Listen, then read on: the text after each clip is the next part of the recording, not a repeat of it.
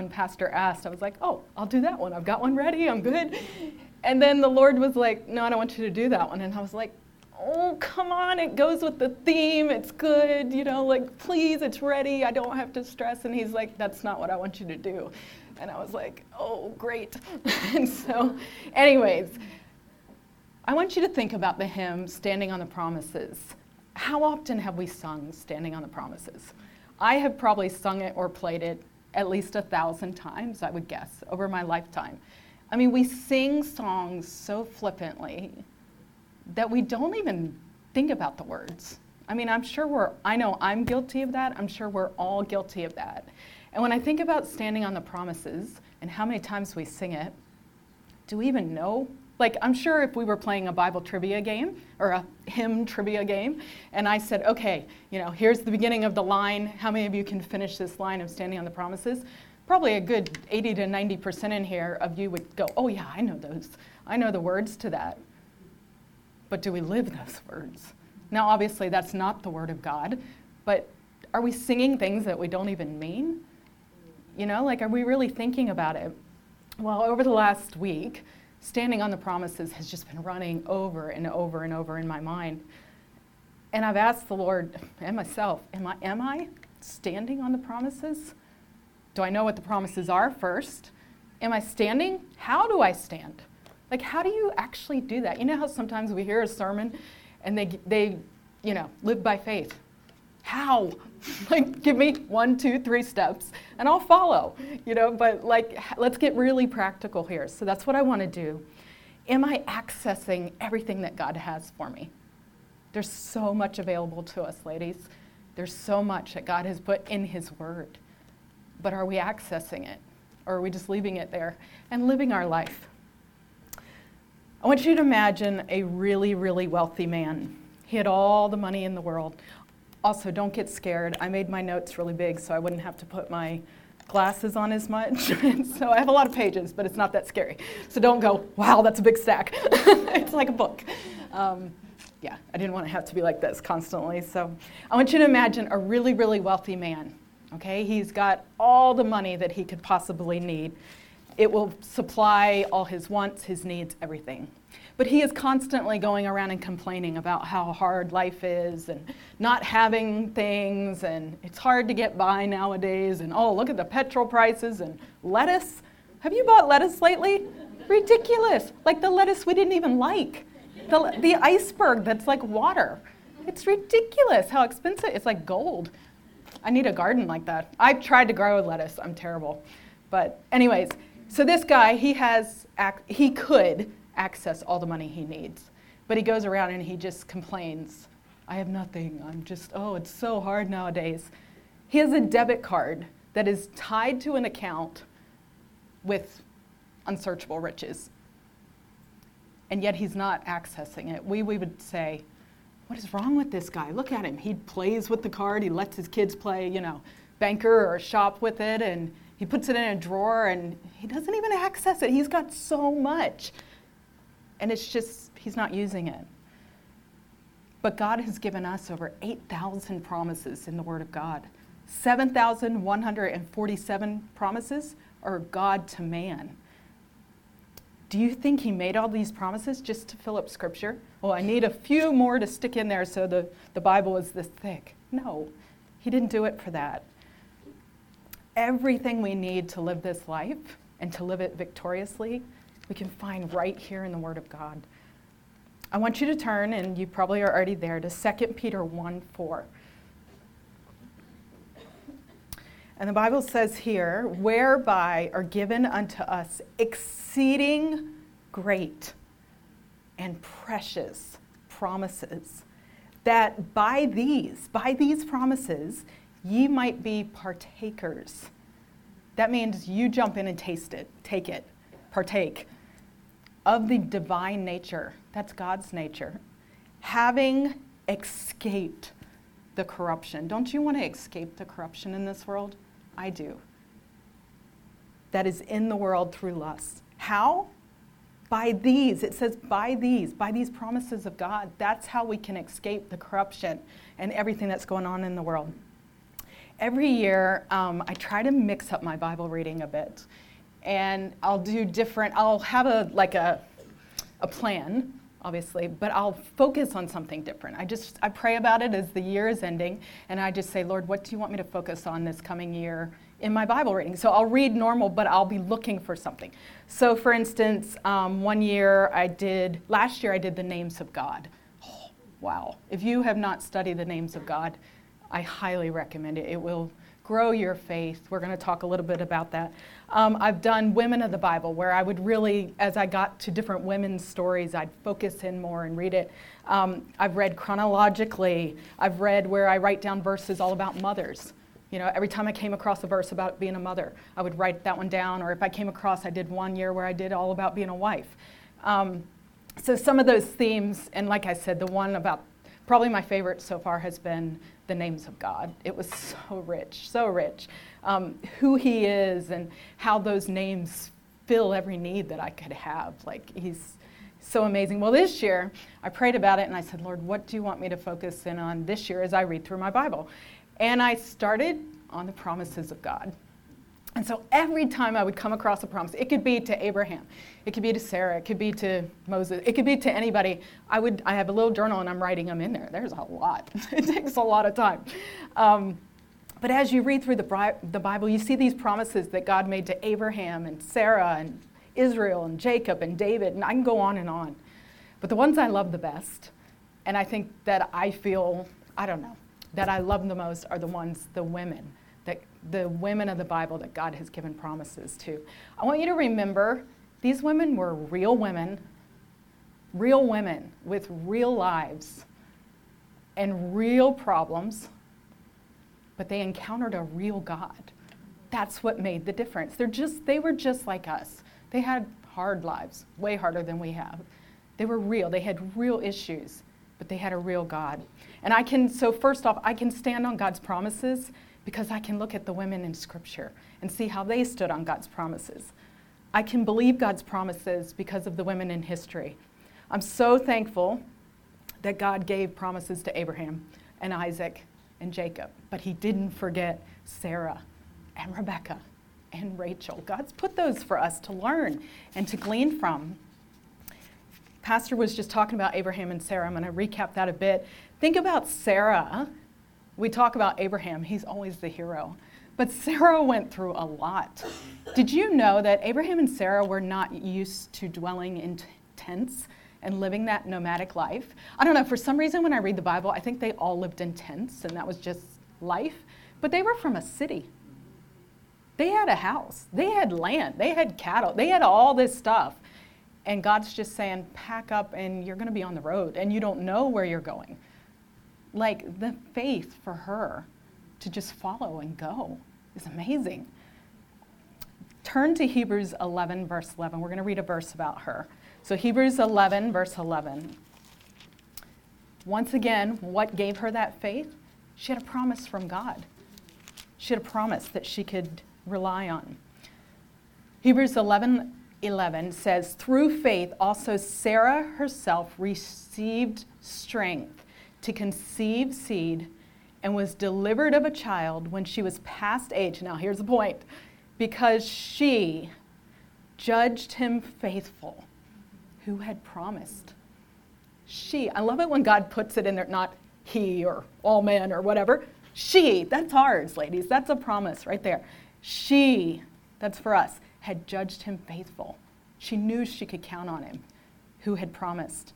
Now God made it so impossible for them to have a baby. I mean, they were way up there in years. We know the story. And they waited, and they waited, and they waited, and they're like, God, is this ever going to happen? Didn't they? They got tired. They tried their own things. We know how that all worked. But God likes to get it to where it's so impossible that when he comes through, we all know it's God. Because there's no way it was just a coincidence. And God likes to do that in our lives too. He likes to point it out and say, I did that. And then we can praise him and give him the glory that he deserves. She stood on the promises. Of course, her husband, like we said, is the ultimate example of faith. In Romans 4, I won't turn to it right now, verse 20 and 21, he staggered not at the promises of God. You know how when you hear something a bit amazing, or like Curtis, when he got asked to speak this morning, he was like, excuse me? Like, whoa, I'm staggering at that, like that's a lot. But Abraham didn't stagger at the promise of God. Another person who stood and being fully persuaded that what he had promised, he was able also to perform. See, that's what matters. We make promises to each other, but we're not always able to perform those promises. But our God is. He's always able. Are we fully persuaded like Abraham? Do we believe that we can really trust him? I think about the promises to Moses in Exodus 3:12, certainly I will be with thee. I think about Joshua 1:5, as I was with Moses, I will be with thee. Joseph, think about Joseph. He got forgotten for a long time. God did not turn things around for a long time, and he was in a very desperate place. But the Lord was with Joseph and gave him favor in the sight of the keeper of the prison. I think about the Hebrew boys, Shadrach, Meshach, and Abednego. They had faith to stand on the character and the promise of God. But if it didn't work out, remember? But if not, we're still going to stand. We're going to jump out here into the flame, or jump in here into the flame. We know God's capable. But if he decides not to, we're still going to trust him. That is like real faith. They were resting everything on his word, their life, everything on his word. And they were all, like I said, literally in the fire. Well, let's get back to the women of the Bible. We're still on the men. My favorite one to talk about, and I'm only going to mention her briefly, is Mary, the mother of Jesus. Think about the promise that came to her. She was so young. She only wanted to please the Lord. She was chosen to have the Messiah. She's given a promise, and she believes it. In Luke 1:35, the Bible says, and the angel answered and said unto her, the Holy Ghost shall come upon thee, and the power of the highest shall overshadow thee. Therefore also that holy thing which shall be born shall be called the Son of God. And then verse 37, for with God nothing shall be impossible. And Mary said, behold, the handmaid of the Lord, be it unto me, here's the key, according to thy word. Be it unto, whatever, Lord, to your word, your promise, I'm yours. I surrender to it. According to your word, I'm going to trust your word. But her process was very hard. It wasn't easy. Her family didn't believe her. Her friends didn't believe her. Even Joseph, the man she's about to marry, was like, I'm just going to put her away privately. We'll just kind of call off the wedding, and I'm just going to, It wasn't an easy process for her, and it didn't start out good. The birth was not what she had dreamed. It wasn't beautiful and a shower and, have this amazing, epidural. She didn't get any of those. She didn't get any of the perks or the beautiful surroundings that a Messiah, a king, deserved. The process was not what she thought it would be, but God was still keeping his promise because he had a purpose. God has a plan for your life as well, and he will keep those promises. Through Mary's life, we learn that God's promises are true, and we can expect them with certainty to happen. And remember the verse about how she pondered those things in her heart? She just kept remembering what the angel had said when he came and said, you're going to have a child, this son is going to be the Messiah, and he's going to be the Son of God. Life's not about every event lining up and being great, and we know that. But it's about God's purpose being fulfilled. On that journey to heaven, we're going to have our ups and downs, and we're going to have hard times and good times. But if God's purpose is fulfilled in the end, that's what it's all about, isn't it? That's what it's about. So even when Mary couldn't understand her son's life, she held on to his promises. Like I said, God will never violate his promises because he has to fulfill his purpose. And it all lines up together. Luke 1:45. Let's turn to that one. I want you to see this one. Luke 1:45.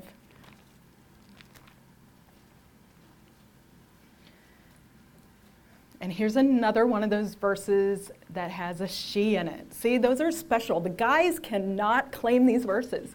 They're for us. These are special ones, just for us ladies. And it says, and blessed is she that believed, for there shall be a performance of those things which were told her from the Lord. And like I said, I believe every word in this Bible, in the Word of God, is true. But I love it when he writes it just to us. It's special. It's just for us ladies. Blessed is she that believed. Wow, that's just for us. Well, better than the stories of the women of the Bible, I can also stand on the promises of God because of the character of God. Way better than their stories. God cannot lie. In Numbers 23:19, God is not a man that he should lie, neither the son of man that he should repent. Hath he said, and shall he not do it? Has he ever once said he will do something and then he doesn't do it? Or hath he spoken, and shall he not make it good? He can't lie. It is not in his character to lie. He's able. That's another thing. We can't always keep our promises, but God can. He's able. He's got all the power. Jeremiah 32:27, is there anything too hard for me? Another thing, I forget promises. How many of you had, my children are a little bit older, so it's different, but when they're little and they'll ask for something and they'll be like, you promise? And you'll promise and then you forget. God never forgets. God never forgets. He's always faithful. And the names of God that I got to study last year, they reveal who he is. And you can know so much more about his character and know that he is trustworthy. And somebody asked me, what's the greatest name that you studied? Like, what's your favorite? I got a bunch. But I would say the greatest name in the Bible and the greatest promise in the Bible is the one that you need right now. It's going to change throughout your life. But the one that you need right now is the one. Usually God would reveal a new name to people at a fork in the road of their life, like Abraham. When God told him, I want you to go and, start a new nation, the name that was revealed to him was El Shaddai. El Shaddai is, I don't have it all written down, but it's basically, it means literally it means the breasted one. It's like a mother taking a child, a newborn child, and everything that child needs. I think it's Julia back here with little Rose. Everything that child needs to live, survive, grow, thrive is given from the mother. In the feeding process. That's what El Shaddai means. Like, we can go up to God and everything we need is right there for us, available for us. Hagar, the story of Hagar where she's running and she's out by the well. God gives her the name El Roi, which is, thou God seest me. She was out alone in a desert. Abraham and Sarah had kicked her out, and God said, I see you. You're not even Jewish. I see you. I think of the Christmas name of Emmanuel. I mean, we think of it, it's the Christmas name, but that's God with us. There's so many. And whenever God called a person, he always reminded them that I will be with you. He's faithful. I can trust him. He's never let anyone down. And I can base my whole life on him. And another reason I can stand, because there's nothing else to stand on. I think the last 2 years has shown us that this whole world is very fragile. I mean, who would have ever dreamed that we would be having sessions yesterday where we're talking about people not being able to go to church? I mean, 3-4 years ago, would we ever have dreamed that would even be a topic? We talked about it in some communist country or something. We never thought these things were going to actually happen. But I can risk it all. I can put it all on the line. I can move across the world with my husband and my 9-month-old son to a country that I know no one. I can risk it all because I know God's there. He's there. He was in America when I was growing up, and he's here now, and I can trust him. Like I said, God cannot lie. God keeps his promises because his character is at stake. He has to keep his promises. When he made a promise, remember, he could swear by none other. People swear on a stack of Bibles or whatever they think is the highest thing. God can swear by none greater than him. He is the greatest. And when he made a promise, he always keeps it. The more you learn about our God and his character, the more your faith will grow. But another reason I can stand on the promises of God, and this is where I want to get really practical, is because I've tried it. And he's faithful. One of my biggest sins, and if you know me very well, you'll be like, yes, this is one of your biggest sins, but I like to worry. Ever since I was a little child, I have struggled with worrying. I can't tell you how many times through my life that I wake up worrying about something, or not being able to sleep, worrying about something. It's wrong. I know it's wrong. But it has been a struggle. I mean, since I was really young, and it's bad. But I remember, and as I get older and I have more responsibilities, I mean, as a child, what do you worry about? Turning your work into school the next day. You know, I remember those kind of things. But as you get older and you become a wife and then a mother, and then you have a ministry and your worries just go like, bigger. There's so many more things to worry about. But I remember the first time that I ever learned how to stand on the promise of God. I was saved when I was 5 years old. That's very young. And that was wonderful. And God saved me from having to live a life and with lots of regrets and sins. But because I was so young, when I reached my teen years, I had a lot of struggle with assurance of salvation. Because there hadn't been a great giant change in my life. When I hit, 13, 14, and I would go to youth camps or we'd be at a conference or something, and I'd be like, I need to get saved. And I would pray at almost every invitation when salvation was preached because I could not get that assurance. I just couldn't. And I kept asking the Lord for it, and I just couldn't get the victory over it. And I really, really struggled. My dad and I were very close. And if you've ever heard me talk about him, my dad was a pastor in the state of Maryland near Washington, D.C. And he was the one I would always go to with my questions and my problems, and he would always give me a verse. And this was the first time in my memory that I remember him teaching me how to stand on a promise. And so I decided I needed to talk to him, so I would ride home from church with him. That was when we had our deep talks. I feel bad because as you would know with your husband being a pastor, and a lot of you, they're tired after, on a Sunday night. That was when I wanted to talk to him. He has been going all day. He's preached all day. And then, of course, he's had counseling and all this stuff after church. And I would wait around, and it was like a 15, 20-minute ride home. And he just wanted to listen to the baseball game. I knew that. But he could tell, I'm really quiet over in the passenger seat. Oh, she wants to talk to me about something. I know he knew that. But I remember he was listening to the Yankee game. He was a big New York Yankee fan. And we were driving down, the name of the church, the road was Church Road. We're driving down, it's dark, and he turned the radio down. He's like, do you want to talk about something? Is it that obvious? I'm probably sitting there worrying. And I told him, I said, I don't know if I'm saved. I want to know for sure I'm saved, but I pray it all the time. I keep asking the Lord. At night, I'll say, Lord, please save me. I want to be saved. And he said, okay, here's what I want you to do. And this is how you stand on the promises of God. He said, when you get home, I want you to go to your room and I want you to open up your Bible to Romans 10:13. We all know that verse. For whosoever shall call upon the name of the Lord shall be saved. And he said, I want you to get down on your knees in your room by yourself, and I want you to read that verse out loud to God.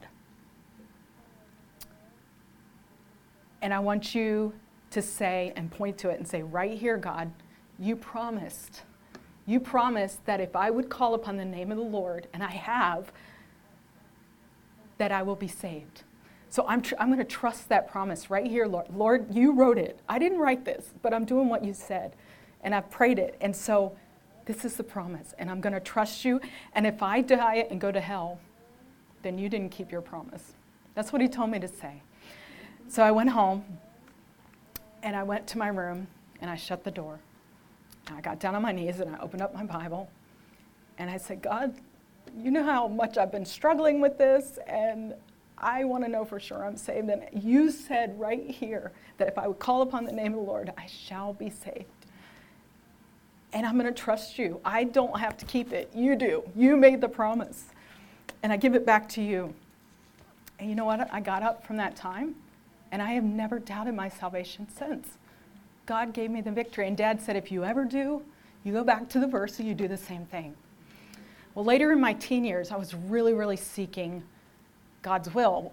I would go to these youth conferences, and in this time period, a lot of people my age were surrendering to go to missions, different things, and I wanted to know God's will. I wanted to know who I was supposed to marry, what I was supposed to do. You know, I wanted my life planned out, like Curtis said. You know, I wanted a list of everything I was supposed to do.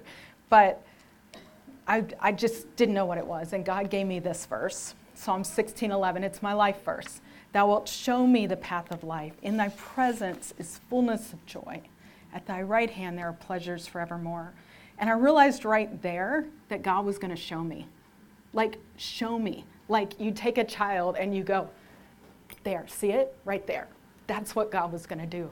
And so I rested in that. Like, God, you're going to guide me through this. Obviously, there were some conditions on this promise. And that's where we have to make sure we're lining up with that promise. I had to be in his presence, and I had to be close to him at his right hand. But he will show me. Later, when Jim and I got married and we faced infertility for a few years, it seemed like forever, we fasted, and we took this verse, Ezra 8:23. So we fasted and besought our God for this, and he was entreated of us. We prayed that, and God gave us 2 children. God's word works. And when I thought I was miscarrying him, we found out we were pregnant. We were traveling on deputation in America. We got to this rest stop, and I went in, and there was a problem. And I came out, and I'm like, we'd prayed and fasted and prayed, and we're finally just told our parents that we're expecting, and there was a bit of a problem. And I came out, I remember tears in my eyes, and I'm like, there's something wrong. And Jim called our doctor, and she said, just have her go lay down. And, we thought it was all over. I got this verse, Psalms 139. Thine eyes did see my substance, yet being unperfect. And in thy book, all thy members were written, when in continuance were fashioned, when as yet there were none of them. And I'm like, Lord, this baby is like that. But you already see all the members of this body of this baby. And I claim that. And he's 18. God's word is true. And it doesn't always go the way we want it to.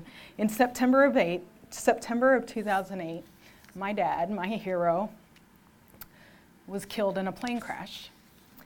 And my whole world crumbled. He was really, I was married to Jim. We had 2 kids. Lydia was 2. Jimmy was 5. My world fell apart, really fell apart. And that was the lowest I've ever been. And the devil really started hammering me. He knew I was down, and he knew he could get some really good arrows into my head. And I remember I was driving, I was in the car by myself. We were in America. It was in between the death and the funeral, and you're in this blur. Those of you that have gone through something like that, it was so unexpected. He preached Sunday night, and Tuesday night he's in heaven. It was just so out of the blue. And I'm driving, I remember where I was, and the devil's like, what if heaven's not real? What if none of this was real? What if it's all just a story? What if it's just Islam or what's it? He was hitting me. And I'm like, what? I just couldn't even hardly fight. It was so intense. And you're probably never going to see him again. You guys, you all talk about when we all get to, it was intense. I just remember this. I got home and I knew where to go. I went to my Bible and I started reading, and I found this verse. It's 2 Timothy 2:13, and it says, if we believe not, yet he abideth faithful. He cannot deny himself. And it was like the Lord had read my mind. He had. But he gave me that verse. It doesn't matter if I believe. It doesn't matter if I claim his promises. He's still faithful. He can't deny himself. And I wrote that down and I carried it around with me. until I was able to overcome those darts. He's faithful whether I am or not, and he will do what he has said he will do. The promises of God are for every season. If you're a child, there's promises for you. When I was a child, like I told you, I worried and everything was scary, and my verse as a child was, "What time I am afraid, I will trust in thee." In my teen years, like I said, I wanted to know God's will, and I have verses about being shaken in my mind and sitting still and resting in God. As a mother, I've got verses for that. My favorite verse, and this is one I'm still praying through, is John 4:42. And he said unto the woman, now this is in Samaria. Remember the woman at the well? How she goes out and starts telling people? We kind of skip this verse a lot of times, but it's right at the end of the chapter. Listen to this. And said unto the woman, now, this is what the townspeople are saying, and this is what I want for my children. Now we believe, not because of thy saying, for we have heard him ourselves, and believe that this is indeed the Christ, the Savior of the world. That's what I want. I want them to hear God themselves. I can tell them and tell them and tell them. Same with you. I can tell you and tell you, but until you hear him yourself and know that he is Christ, the Savior of the world. These promises aren't just a crutch in my life. They are a stretcher. They're a wheelchair. Like, they carry me. And you see, you have to remember what God has done through my life when I was struggling with assurance. That built my faith a little bit. So then when I was seeking God's will and I remembered, wait, I can trust a promise. So then that built my faith.